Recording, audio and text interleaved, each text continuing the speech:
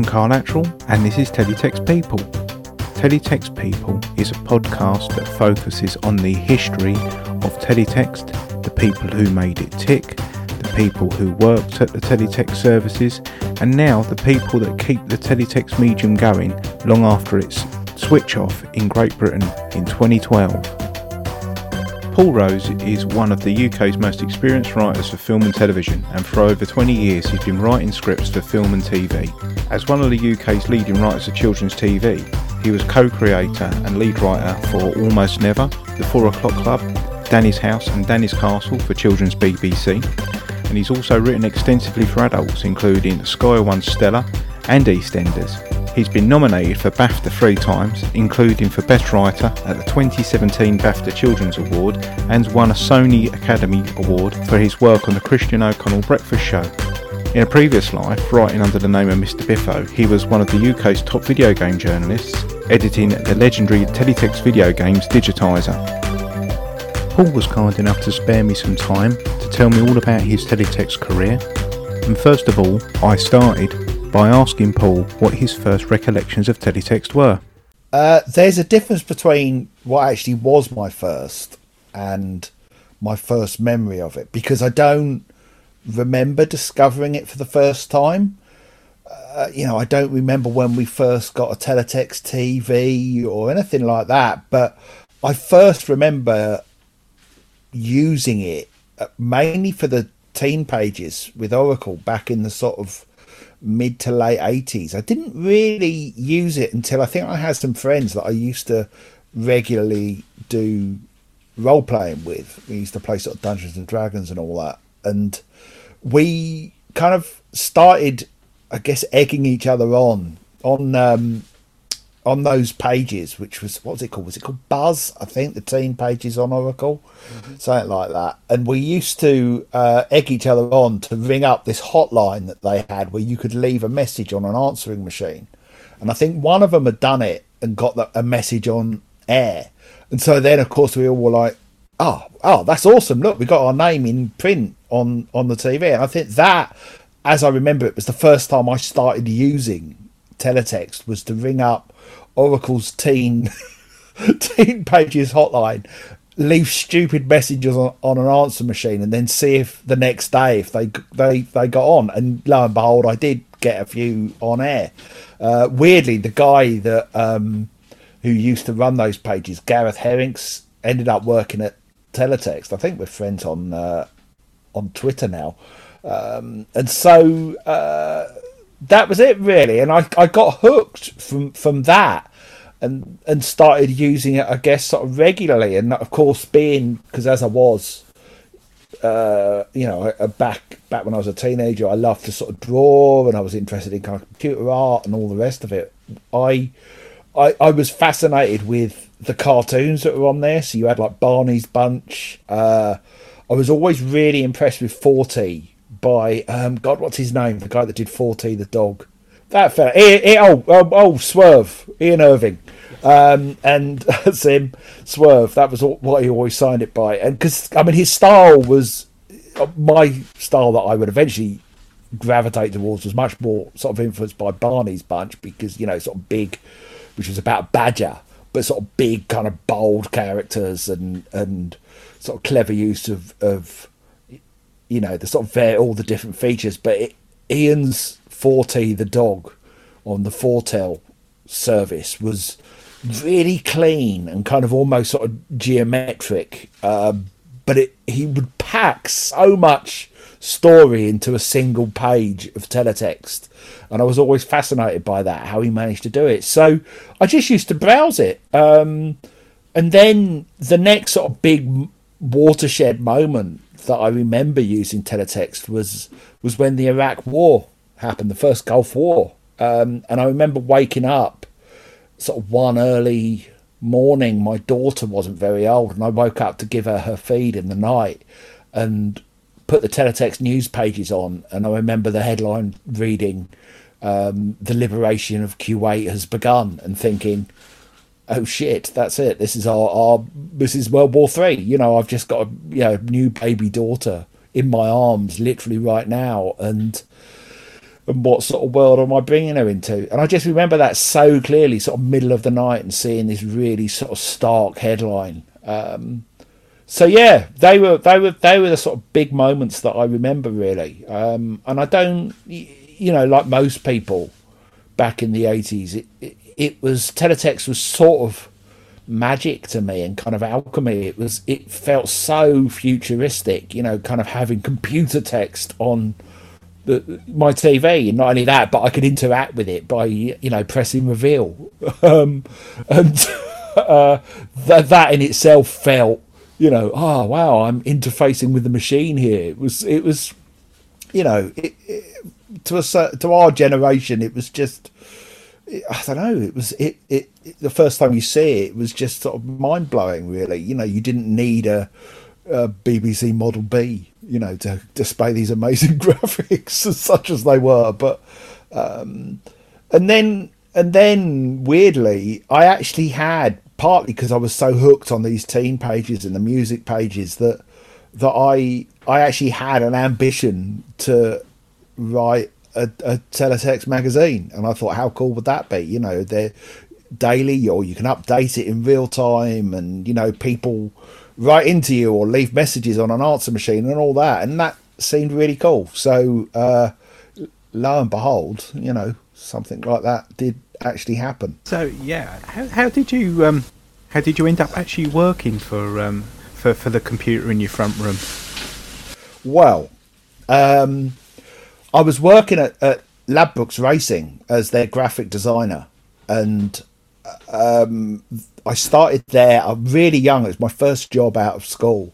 I dropped out of college, so I never finished my A-levels, and I got a job at Ladbrokes Racing because my cousin worked there and said to me, they're looking for a graphic designer, and she said, would you be interested? And I said, oh well, yeah, wow, that sounds amazing, doing kind of computer art or whatever the hell it was. I didn't understand fully what the job was, and so she went to them and said, my cousin's a really good drawer, can he have an interview? So I just went in with all these drawings that I'd done, and they sat me down at a computer, and the system they had, it was called LES,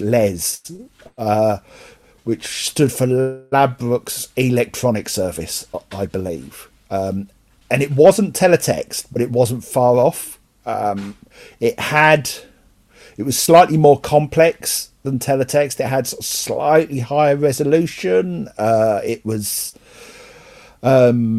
had all these sort of custom characters. So you didn't just have the standard kind of teletext, 6-pixel block.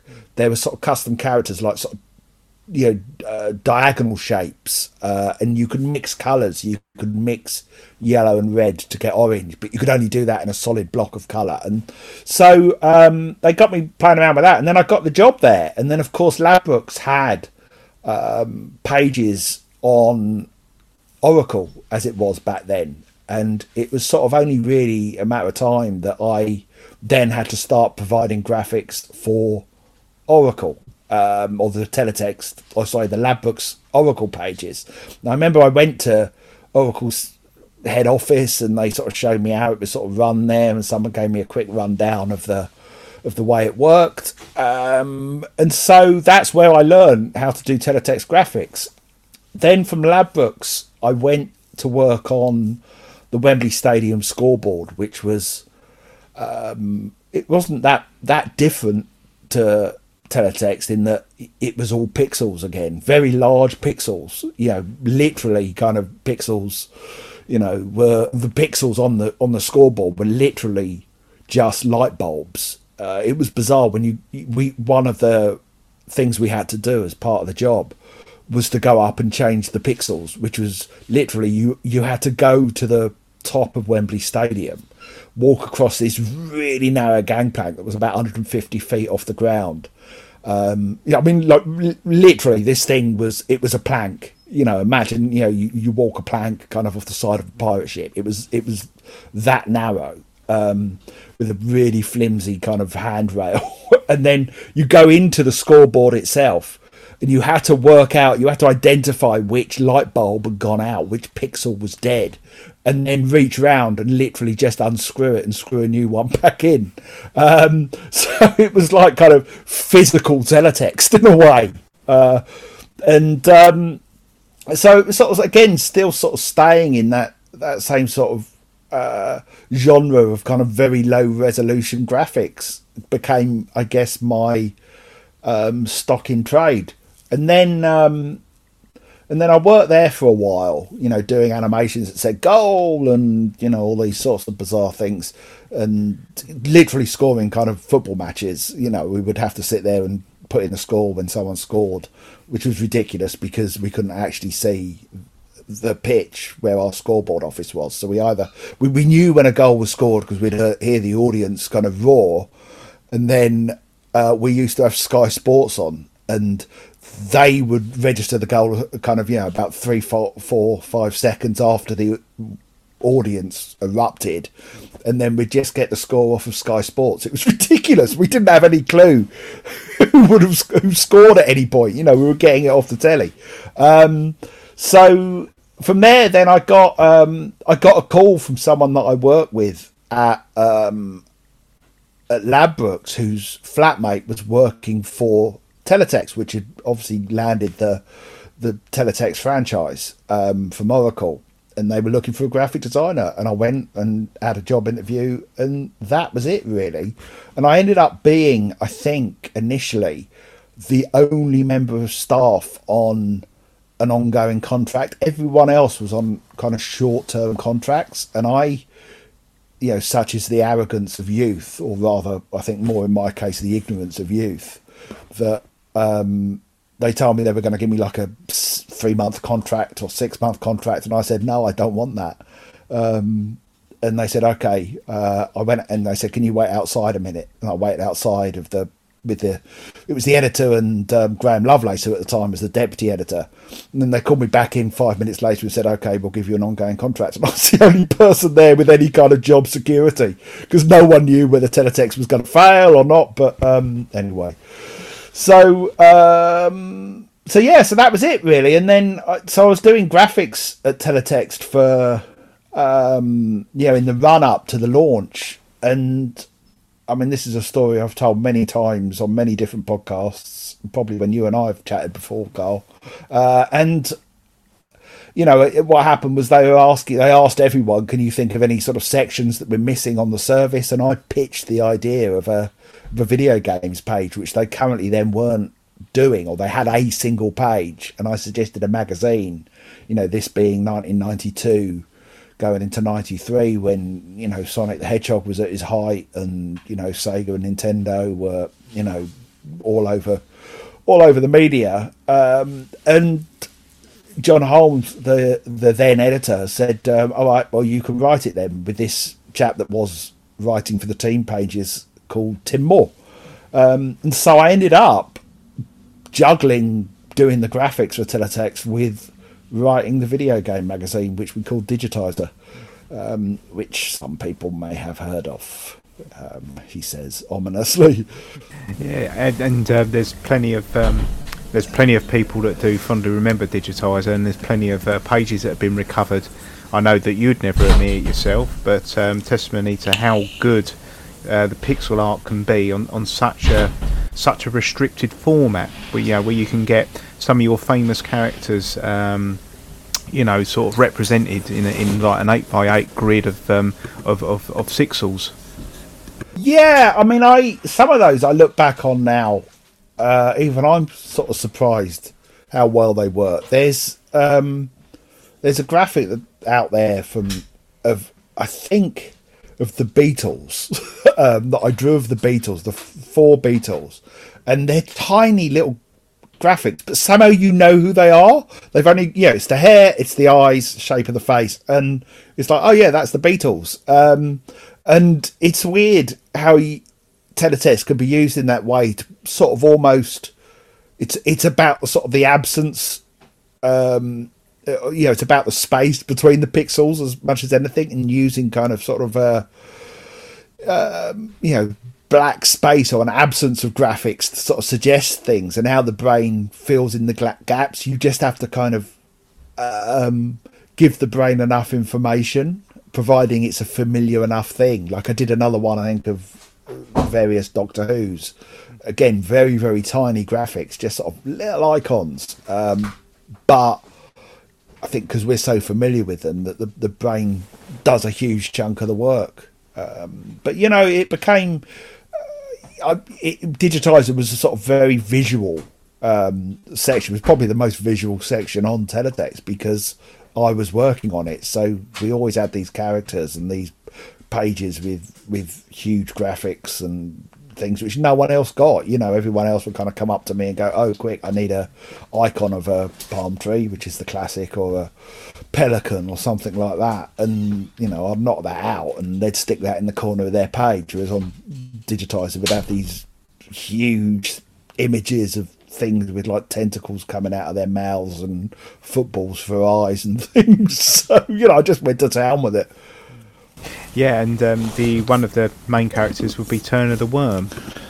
Well, yeah, he was on the kids section. That was again something that I pitched at the same time that I pitched Digitizer to the editor. In fact, I don't even think I pitched it. I just did one day and said, "What about this?" Because I'd loved Forty the dog and Barney's Bunch. In Teletext didn't have a comic strip at the time, so again they just said, all right, yeah, you do that. There wasn't even any discussion about it. They just said, okay, we'll stick that on that page. There wasn't a big deal. I mean, I loved doing Turner, but they were really time consuming, those full page graphics, you know, which, and I used to write the stories as well, and I used to write them really dependent on what I fancied drawing. So, you know, we did time travel and, you know, post-apocalyptic stories and, you know, going to other planets and dinosaurs and things, just because of, I'll be like, oh, I want to have a go at a teletext dinosaur. I want to have a go at a teletext, you know, hellscape fallen city or something like that. But yeah, I mean, I don't know how the audience ever kind of put up with it, because it wasn't daily, it was weekly. You know, so there was no momentum whatsoever, but you know, people remember it. Yeah, and so the stories that you had, were they sort of like back from your days of you know, Dungeons and Dragons and all that? Were they stories that were rekindled from the past, or were they very much of the moment? I just made them up as I went along. I mean, they weren't, you know, it was quite sort of sci-fi Turn of the Worm. I mean, yeah, quite a few of those have been recovered now, and there's some good gags in them. There were a lot of sort of parodies of things, like parodies of the X-Files and Doctor Who and Jurassic Park and stuff. And I'd normally start from that point of view, and then we'd always have a Christmas episode. I love doing the Christmas episodes, or the Christmas storylines, which would always end exactly the same way, where it was Turn the Worm and his friend Glug the Slug. There'd be a knock at the door at the end, and Terry Turkey would turn up. Oh no, they'd always end up spoiling their Christmas dinner somehow, and then yeah, they'd get a knock at the door from Terry Turkey, and the last shot of them would be Turner and Glug eating Terry Turkey. No one ever complained. I mean, it was like it was really macabre. That's amazing. So with Digitizer and Turner the Worm, what was a typical day like working at Teletext?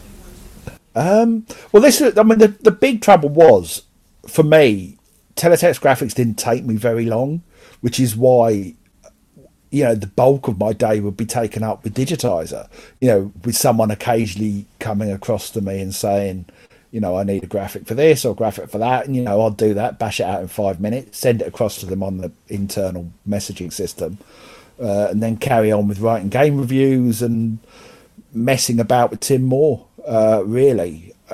But I mean, it sort of shows you that because eventually I started doing Digitizer from home, full time, effectively from home myself, without doing the graphics as well. And when that happened, I was able to finish my day's work in an hour, which shows you sort of how much of my day was taken up with just messing around with Tim, because there was not a lot to do. You know, because we had to play the games. We had to kind of go out and do, research articles or whatever, or do interviews or kind of reports on places. But, you might do one of those a week or once a fortnight or something like that. And we always pretty much, we had this kind of rule of getting Christmas done really early. So we would get everything done in December before the end of November every year, and then have nothing to do. I mean, I really sound lazy, but it didn't feel lazy at the time. It was a lot of fun, but maybe too much fun. So, speaking of too much fun, were there any junkets or anything that you had to go on at the time for? Because Digitiser was held in quite high regard when that came to reviewing games. Some people took it very seriously indeed. Well, yeah, it might have been held in high regard with certain sections of the gaming, but not necessarily within the games industry. But we did kind of get ourselves invited to things begrudgingly by most people, and we were friends as well with Violet Berlin, who was a big Digitiser fan, and kind of forced her friendship upon us. Not that we ever regretted it, because she's lovely and she's one of my oldest friends now, but she used to get us invited to things. We basically sort of surfed through the 90s games industry on her coattails. So we went to, so many. I remember there was a big Nintendo party in Hammersmith. The first one we went to was the Sonic 2 launch at Hamleys in London, which was, for me, it was like a whole new world. Because, I was at a party full of all these celebs. They'd open Hamleys especially for us, red carpets and things. It was bizarre. Most of these things we used to just, make the most of it. We were men in their 20s, kind of being offered free beer and goodie bags and, surrounded by celebrities and the like. So, we used to take it in turns to stroke celebrities' backs. We had this game where you had to make the celebrity turn round by stroking their back, but not get caught. That was a lot of fun. I remember doing it to... Who did I do it to? I remember doing it to Tony Robinson. Did it to Tucker Jenkins, Todd Carty, Right Said Fred. We dropped a whoopee cushion on John Leslie's head from a balcony. Yeah, anyway, sorry, I digress. It's your it's fine, mate.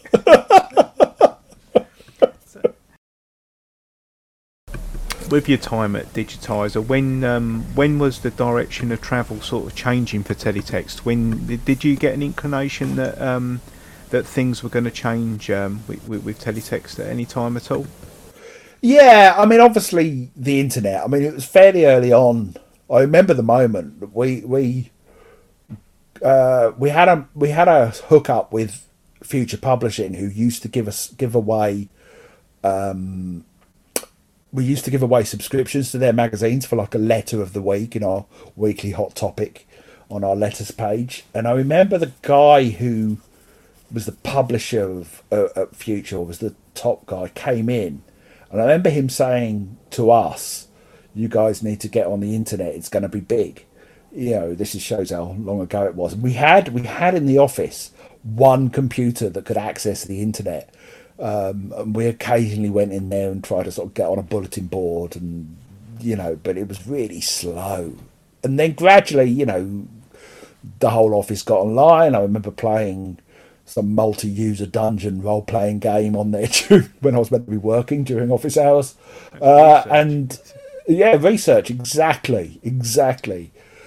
And the big changes came, I guess, when teletext launched its website, and they sent me off to sort of learn HTML and Photoshop and all of that. And I was sort of helped set that up and design all the pages for that. But that was the time, because and it felt, probably quite rightly, that certain people within the company felt that, as you say, that was the direction of travel, that teletext was already starting to be sort of superseded by this new thing.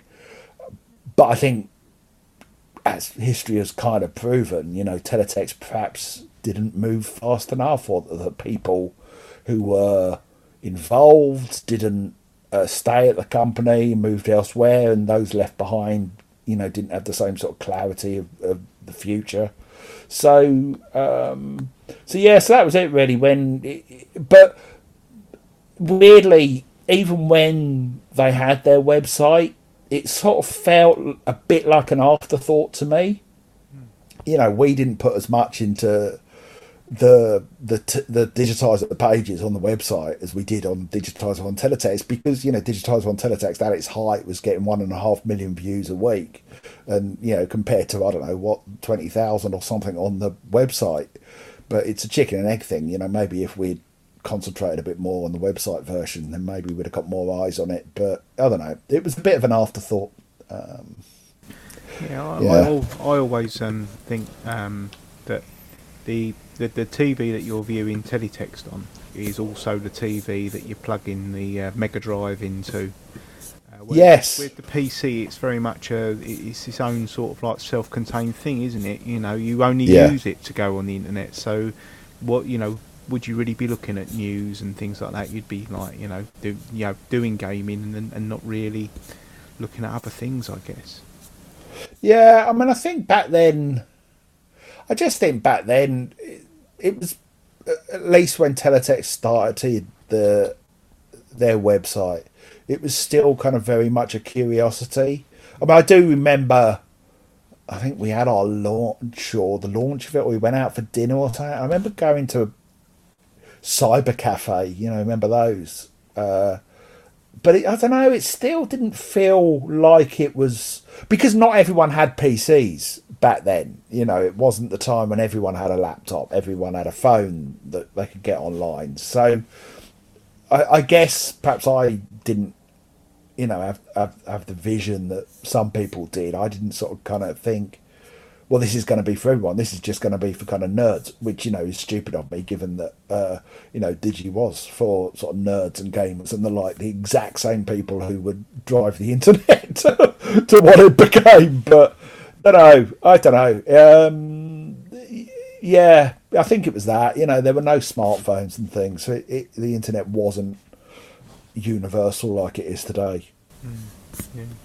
So, what was? I guess we're going to come and ask you about the final days of Digitizer now. Was there are some particular bits of artwork there that do sort of live in legend. Would you be able to elaborate on them in any way? Could you possibly be meaning the real turn of the worm? Yes, that's going to be on my headstone when I die, I swear to God. Get it banned from the cemetery. So what was the story around that? Was there, were you trying to slip sort of subtle things past other people doing QC on your site or something? Was that the? Well, I mean, on Digi always was kind of a bit near the knuckle anyway. I mean, it was early on. It wasn't. I mean, we were just silly and surreal, but the sub editors didn't always get our sense of humour, and would sometimes read stuff into it that wasn't there. And the more they did that, the more we saw it as a challenge to get kind of slightly dodgy content in a very sort of nudge, wink, wink kind of way. Because it was like, well, you think we're doing this stuff already. Well, okay, well, how about this then? And none of the dodgy stuff ever got taken off because they went over their heads. And that includes the real turn of the worm being sick, which was, my final graphic that I did for teletext. And it was literally, because I thought, well, I've got to do something memorable. Well, okay, let's have an ejaculated penis and say it's turn of the worm. But they're never going to pass it. I'll put it on the page and let's just see what happens. They're not going to say yes to this. This is going to be the one that they go no. But I just thought, I'll chance my arm, because let's face it, what are they going to do? Fire me? it's like I've quit already. So I did it, and then it went out. This big purple member with white vomit splashed all over the screen. Yes, he looked like he drank too much milk, if I remember. Yes, my they'd had a few, of it, but, few too many white Russians, so to speak. Yeah, certainly. That's one way of doing it, that's for sure.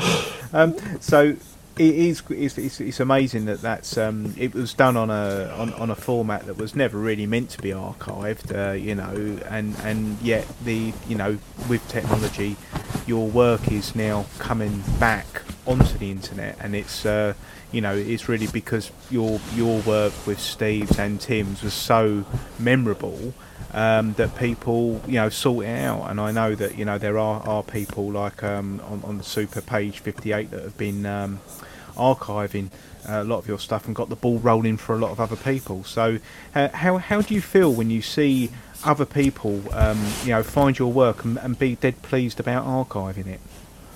Well, on the one hand, it's brilliant because I thought all that stuff was gone forever.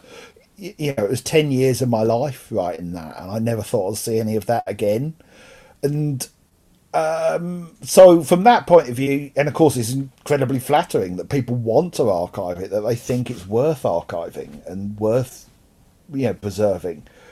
But at the same time, I sometimes look at it and I kind of go, maybe it was better off left to the memory and the rose-tinted spectacles. And that maybe it wasn't. I was a young man, and I think I'm a better writer now than I was then, and I think I'm a funnier writer. And I sometimes look at it and cringe, and then some of it hasn't aged well. It was a different time, and there are bits and pieces that I kind of go, oh God, no, I wouldn't write that now. That might not be seen as politically correct. I'm yet to be cancelled, but I hope people understand that it was 30 years ago. But broadly, I'm proud of what we did. For whatever reason, Digitizer endured, and Digitizer is something that people remember fondly. I actually, funny enough,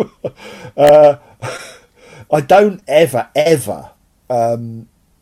search for my name online, and I did last week, and I can't remember the reason why I did it. I was looking for something specific, and I can't remember what. And I found a tweet that someone had done, who he had called me an absolute shithouse because I had said something years ago. Basically, he described me as his childhood hero and what a disappointment I was. This was on Twitter. An absolute shit of a human being because I'd made some comment back when that Nazi got punched years ago about how I was uncomfortable with everyone kind of whooping and clapping and going, yeah, we should all go and punch Nazis. I'm not against punching Nazis if they deserve it. If you're going to punch anyone, punch a Nazi. But there was something about it at the time that I just found a bit distasteful. I can't remember what it was. I've forgotten about it. It was like 6 years ago or something like that. Anyway, this guy was basically, shitting on my name, saying that, Mr. Biffo thinks it's all right to punch Nazis. They were his words. His extreme kind of distortion of what I'd actually said. And yet he was still enough of a fan that he'd stolen some teletext art that I'd done recently for his Twitter banner and his profile picture. And I did point this out to him and said, I think you slightly distorted what I said, but hey, you're still enough of a fan to steal my artwork, so I consider that a win. Anyway, I thought I'd just throw that out there. Yeah, I generally stay off of getting involved in any kind of internet sort of discourse on anything. I've had a few pops at Elon Musk recently, but even that I've just given up with, because you just, especially on social media, you can't. It's not the place to have any kind of reasoned debate about anything. It's no point. So I stay away from all that. I'm not advocating punching or not punching Nazis one way or another. Not anymore. So you mentioned your writing. Did you go on and do any more writing for any other projects at all? Well, yeah. I mean, that's what I do now. I mean, I kind of, after I left teletext, while I was still writing Digitizer from home, that was my goal, was to sort of get into writing for TV, which it took 5 years or so, but I did, and then it's what I've been doing for the last 25 years, something like that, on and off. Mostly on. I've done all right. I've had a few series produced of my own. I've had some BAFTA nominations, won a Royal Television Society Award and things. So yeah, I mean, I've done EastEnders, Sooty, My Parents Are Aliens, 4 O'Clock Club, you name it, really. Yeah. I mean, like most things, it got hit by COVID, most industries, and TV took longer to recover than most. So it's been a interesting couple of years, but it finally seems to be green shoots on the horizon, thank God. But yeah, I mean, that's it. I don't consider myself a graphic designer or anything like that at all. I don't consider myself a journalist. I'm a screenwriter now, and have been for almost half my life. Yet it's still always going to be Digitizer that I'm remembered for by most people. Ironically, it's my Sergeant Pepper. Yeah, well, yeah, I'll always be that bloke from Teletext. I know that. I'm well aware that as I say, it's my Sergeant Pepper. It'll follow me to the grave. If I'm ever considered notable enough for an obituary, then that'll be the top line. So about the writing, then, how does the creative process work? I mean, you've written for My Parents Are Aliens, EastEnders, Sooty, and you've done a film or two as well. How does that creative process start? Do you actually just like sit at a table and have a think, or do you go for a walk? Do you have any tricks about that at all? What I find is the greatest motivator of all is having a mortgage to pay. It's literally that. I've never once suffered from any kind of writer's block. I get days where it doesn't flow, the ideas don't flow, where I'll have a script in front of me and I'll just write the same scene over and over and over and over all day. But the next day will probably be better. I've never had like any long, protracted, drawn out spell of the inspiration drying up, and that is, it's not very romantic, and it's not very kind of the sexy sort of version of writing. But the fact of the matter is, I write for a living, and I don't dress it up as anything other than a job. That doesn't mean I don't enjoy it. I'm lucky enough to have a job that I enjoy mostly. Some days it's like pulling teeth, but it's a bit like, to me, the creative aspect of it.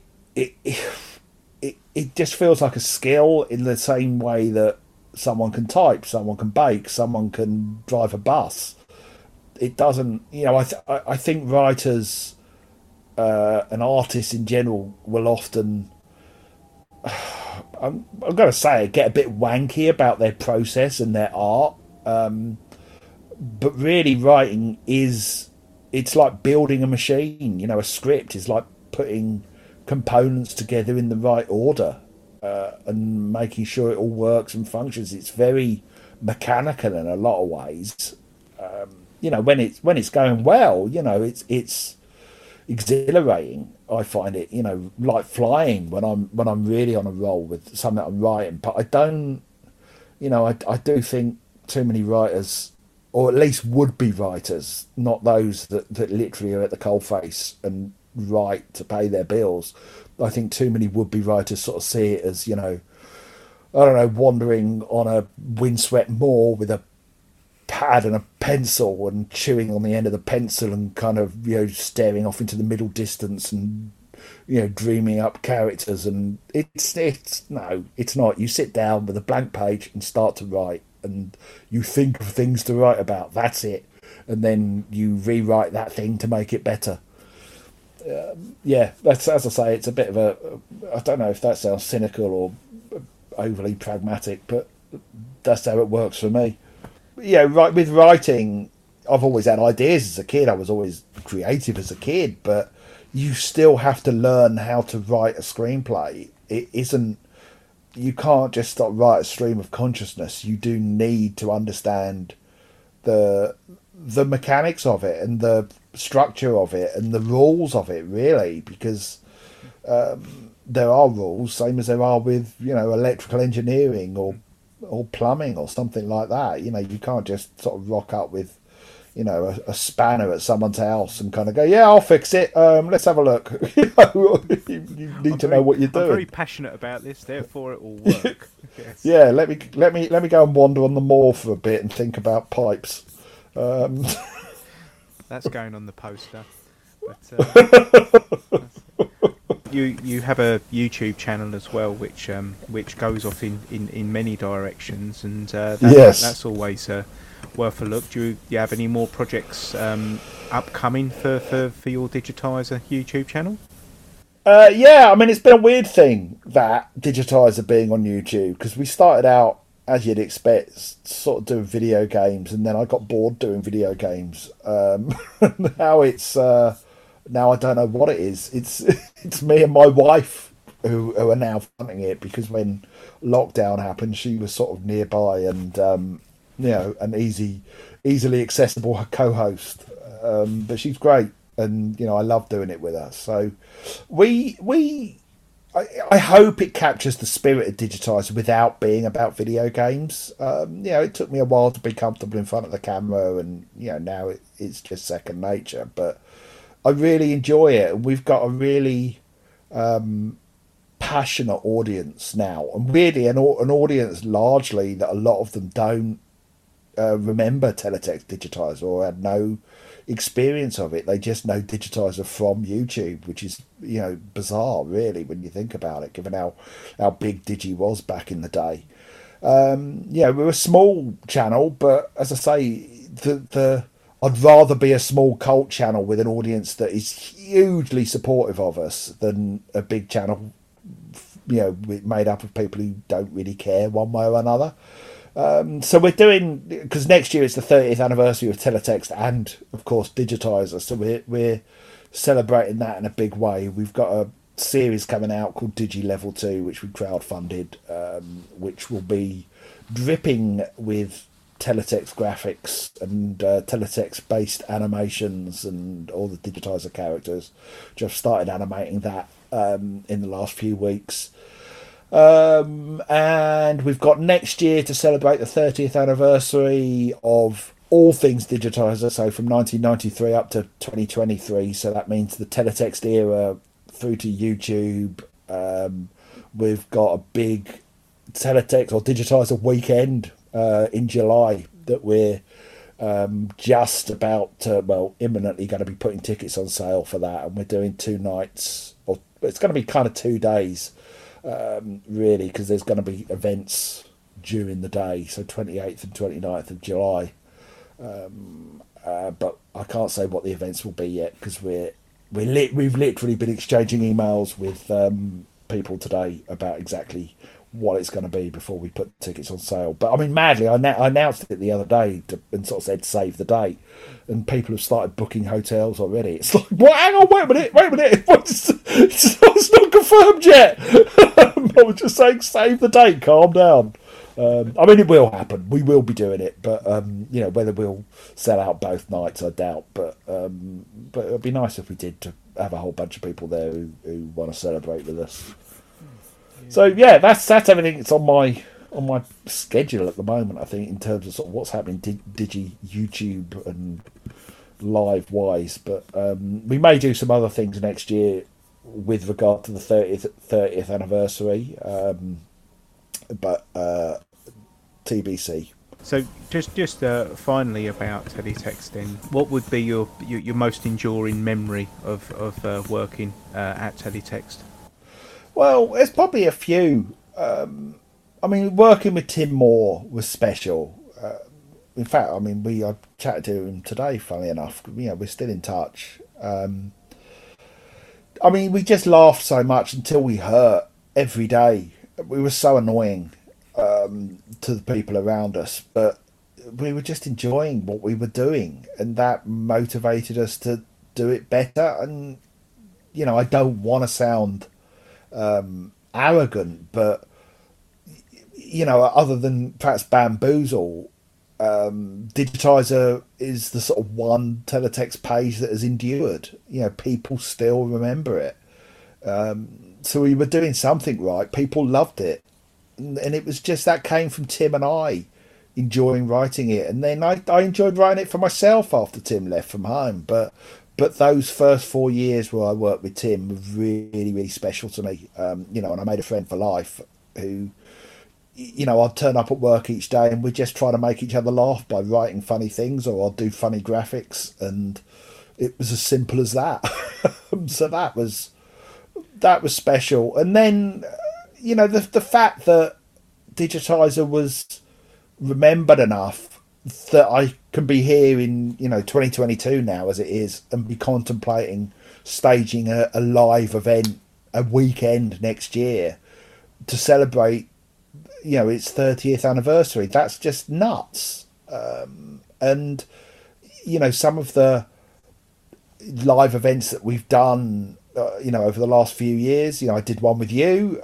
We've done 2 big shows in Harrow, which was sold out, and the reaction we get and the reception they get, it's such a lovely community that has grown up around it, and quite literally grown up around it in somewhat respects, because people say, oh, I grew up reading your stuff, and see me as some sort of, I don't know, weird uncle or some substitute parent, I don't know. But there's still a lot of love for it out there, and that is the best thing about the entirety of my association with Digitize over the last 30 years, is just the love that has endured, and the love people seem to have, and the affection. There are some brilliant people in our little community. Before we close up, though, I feel that you must plug Sanya's podcast about Marillion as well. Sanya's podcast about Marillion, brilliant.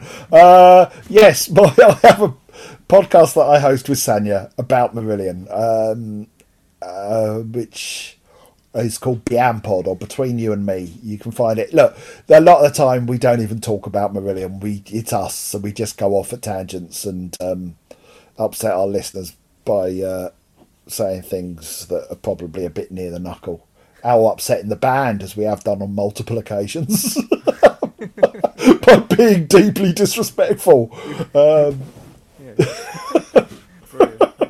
So where can we find your where can we find the Digitizer channel on YouTube? Just do a search for Digitizer with an S, not a Z. That's often the mistake that people make. Digitizer with an S, British spelling. So just do a search for it on YouTube, and you will find us and the cave of wonders that await. Well, that's been absolutely brilliant, Paul. Thanks very much for joining. You're very welcome, Carl. I've enjoyed it very much. Oh, it's been lovely talking to you. Paul Rose there. And thanks again to Paul for appearing on this episode of Teletext People. Teletext People is a bite high no limit production, and it's hosted by me, Carl Attrell. If you want to help out, you can do by looking in the programme notes. You can also rate this podcast if you feel inclined to. You can also buy me a coffee in the links. It's a very minimal donation should you feel the inclination to do so. But any money that I do take from this will only go exclusively to paying for the podcast space that I use on Podbean to host these podcasts. So that's all the housekeeping over and done with. And until next time, I'll catch you soon. Keep it blocky.